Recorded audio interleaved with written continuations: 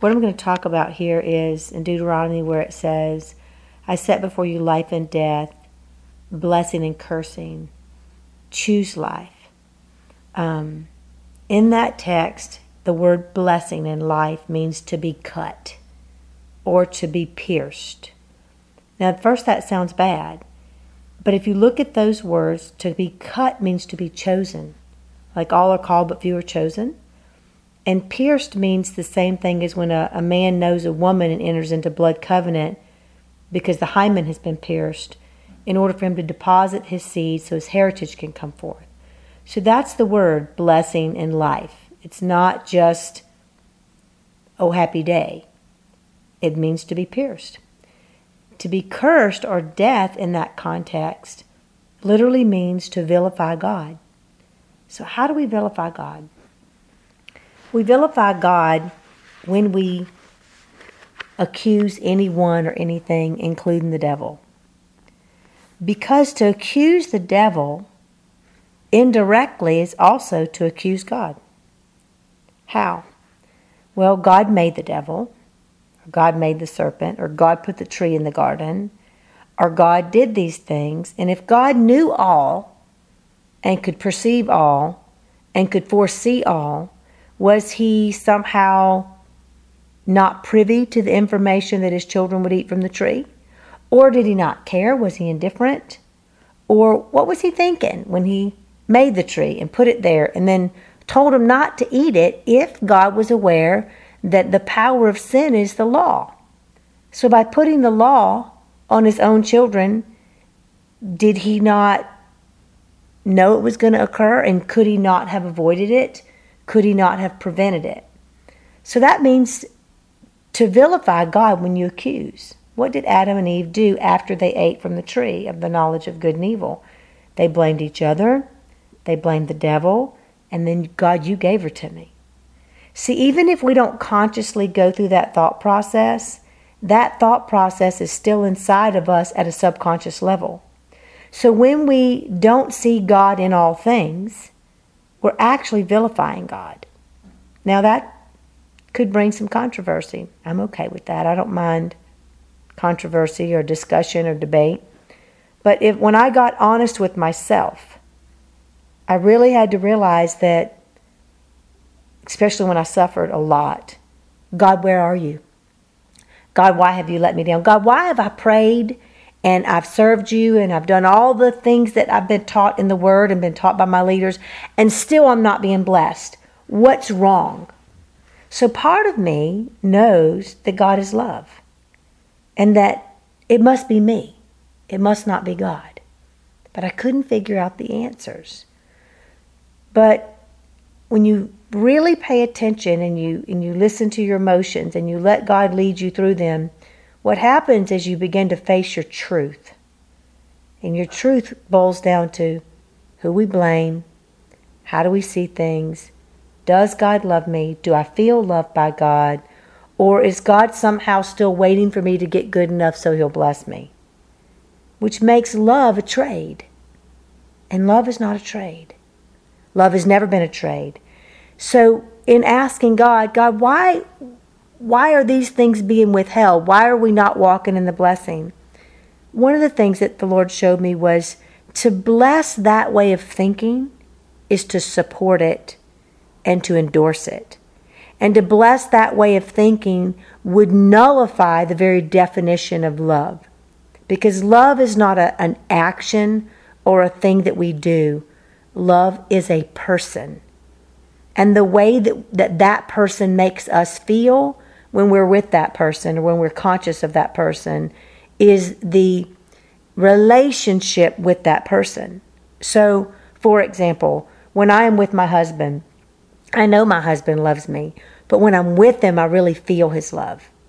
Now, his love for me, is part of who he is. And love in a man and love in a woman is conditional. So somehow we project that kind of love onto God, and that's not who God is. God is not a conditional God. His love is not conditional. As a matter of fact, love is not puffed up. Love does not boast in itself. Love keeps no account of wrong done to it. Love is kind and gentle and meek and long-suffering. And love endures all. Love hopes all. But most importantly, love cannot fail. It's not possible for love to fail. But when we're still thinking that God is going to love us based on our choices, that if we do good, then God will bless us, and a lot of us get that from Deuteronomy, then we're missing the calculation. We're missing the mark, which to miss the mark is to sin. And then once we miss the mark, then the manifestation of sin will surface, the fruit of sin, which is lying, cheating, stealing, malice, hatred, unforgiveness, resentment, and the like. So to miscalculate and misunderstand Deuteronomy, where it says, and that's Deuteronomy 28, where I set before you blessing and cursing, life and death, and then it says choose life. What it's really saying is desire life. Desire it. Because you can't choose to love someone. The Bible, when it describes love, is not telling you something you should be doing. It's explaining a character of God, the character of God, which is infinite, by the way. So that's only some of the description of the character of God. So what does that tell me when I read that character of God and in light of who I am? It shows me that's not who I am. I am not God. I am not like that. I want to be like that. So what is my nature? What am I? My nature is the same as Eve's. Eve means to not have light. The same word where we get evening. It means when the sun goes down, when the sun is not visible, or when light is not visible, when God is not visible, when we're not able to see God. That's what the word Eve means. And the Bible says that if you, who are evil, can do good things for your children, how much more can the Father, or will the Father, do for those who love him? But he doesn't just do it for those who love him, because he says he reigns on the just and the unjust. He loves the unlovely. He even loves his enemies. He instructs us to be perfect as he's perfect, and he loves his enemies. So the word Eve means to be a receiver. It means to be aware that you have no light of your own, but you can only reflect the light of the sun. It means to be aware that you have you are not the spirit of revelation, wisdom, understanding, and truth. That God, and those are 7 spirits of God. We're not the 7 spirits of God. We're the place that the 7 spirits of God dwell when we are aware that our own knowledge and our own understanding is not reliable. Now, as long as you think your own understanding and your own knowledge is reliable based on your past experiences and based on your own knowledge, then you're going to be in a place of perpetual spinning, because we're relying on our own understanding. The Bible says, trust the Lord your God with all of your heart, and all of your heart means all of your emotions. Trust the Lord your God with all your emotions, all your heart.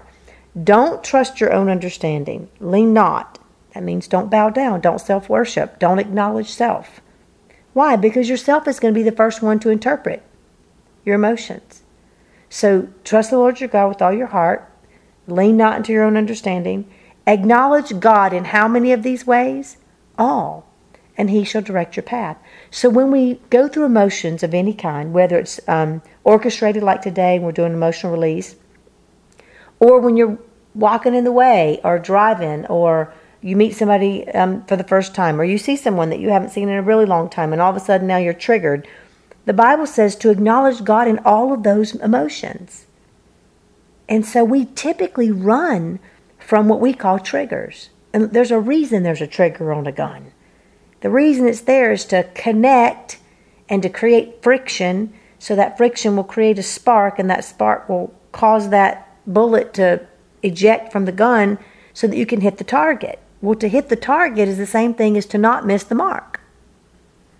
To calculate the understanding is to not miss the mark. Well, how are you going to calculate the understanding if you can't lean into your own understanding? That's when you ask for the spirit of wisdom, spirit of knowledge, spirit of understanding, spirit of truth. You ask for God to shine the light in your heart, in the inside of you, in the Eve part of you. What is Eve part? The evening part, the dark part, the part where you can't see. You ask God to shine the light there, because you know that your understanding don't work. You know you're not to lean unto it. And when you do, you're going to miss the mark, period. You're going to trust in your past experiences, which is what the word serpent means. And the serpent deceived her. So we lose our identity. What is our identity? My identity is that God created me a living soul. What's a living soul? A receiver, one who eats, a carnivore. When Jesus said, I have meat you know not of, he was going to the well to eat. From whom? The Father. So the Father could tell him everything he needed to know about the woman at the well. See, God was giving him understanding, wisdom, knowledge, truth about this woman. And he told her her whole story. Now, he knew that when he went about his way, that he said everything he heard the Father say, and he did everything that he saw the Father do. Now, you and I both know that when we say things like, well, God told me, people get offended by that, or they might think, really? Like, does God talk to you? Well, then we must not believe that God talked to Jesus. Yes, God talks to us. As a matter of fact, the word prophet means one who can hear or see God. So when we say things like, what did God tell you? Or lean not into your own understanding, or trust God with your emotions, we're now coming to the realization that not everybody hears God. I wasn't really aware of that. Maybe call me ignorant. I don't mind. But in my early life, I heard God as a child. Then I went where I didn't hear God. And then I got really hungry and I cried out and said, God, I have to hear you. If I don't hear you, I need to throw in the towel. And I began to hear God. But as I began to face people in their own sorrow and suffering, I realized people don't hear God. And Jesus commanded his disciples, he said, go and open their eyes and open their ears, that hearing they might hear and seeing they might see. So that right there is a big clue that we don't see and hear God. And he tells us how we don't. He said, is your heart still hard? Do you still not hear? Is your heart still hard or calloused or waxed? Do you still not see? And so as disciples, we're supposed to be making disciples. And so what was one of their jobs? Go house to house, lay hands on people, anoint them with oil, confess your sins one to another, pray the prayer of faith, heal the sick, raise the dead, cleanse the leper, cast out devils. All these different things he told us to do. And one of the things he told us to do was open their eyes and ears. And so when someone comes to me, or if they come to you, and we're helping them to open their eyes and ears, it's going to happen through the heart. It's going to happen through the emotion. And the nature of mankind, all mankind, is to shut that down. Our nature is, I don't want to feel, it's too painful, I've already felt that, I've already suffered enough, now I'm ready to have joy, I don't want to suffer, so I'm going to refuse to suffer. But the Bible says if we suffer with him, then we shall reign. And last night I was reading Song of Solomon, and they become one in what they call their suffering love. And so I'm sure you remember that when we bring people through their past experiences and their emotions begin to flood like a river or a dam, it gets very turbulent, it's suffering love. And then we take whatever that suffering is, whether it was physical abuse, sexual abuse, emotional abuse, or neglect, or the like, we find all those places where Jesus suffered, and we assist them as much as we're able to help them marry Christ in that emotion.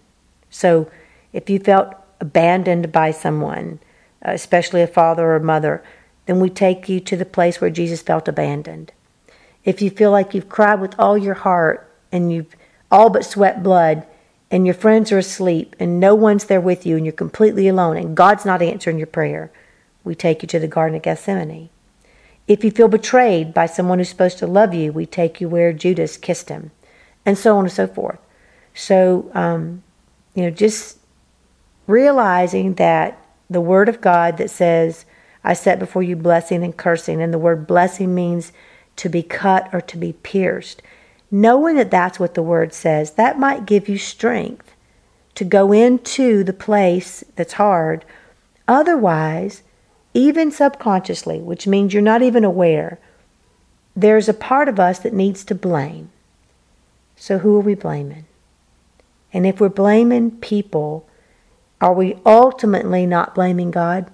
Which literally means to vilify God or God's children. To vilify someone.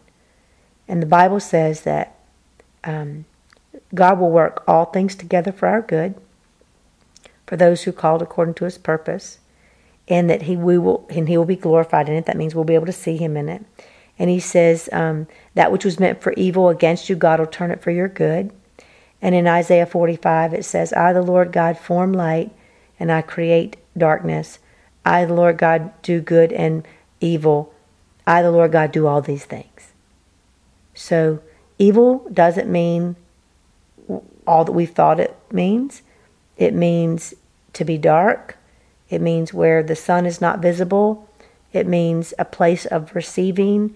It means a place where it's the scripture that says, without Him I can do nothing. It means one who has no light of her own. And so if we recognize that we have no light of our own, it's only then in humility that we can rely upon Him to give us sight, to give us understanding, to give us wisdom, to give us knowledge, and to reveal all truth. Why would we even want that? Because truth is what sets us free, because we cannot set ourselves free, nor can we set each other free.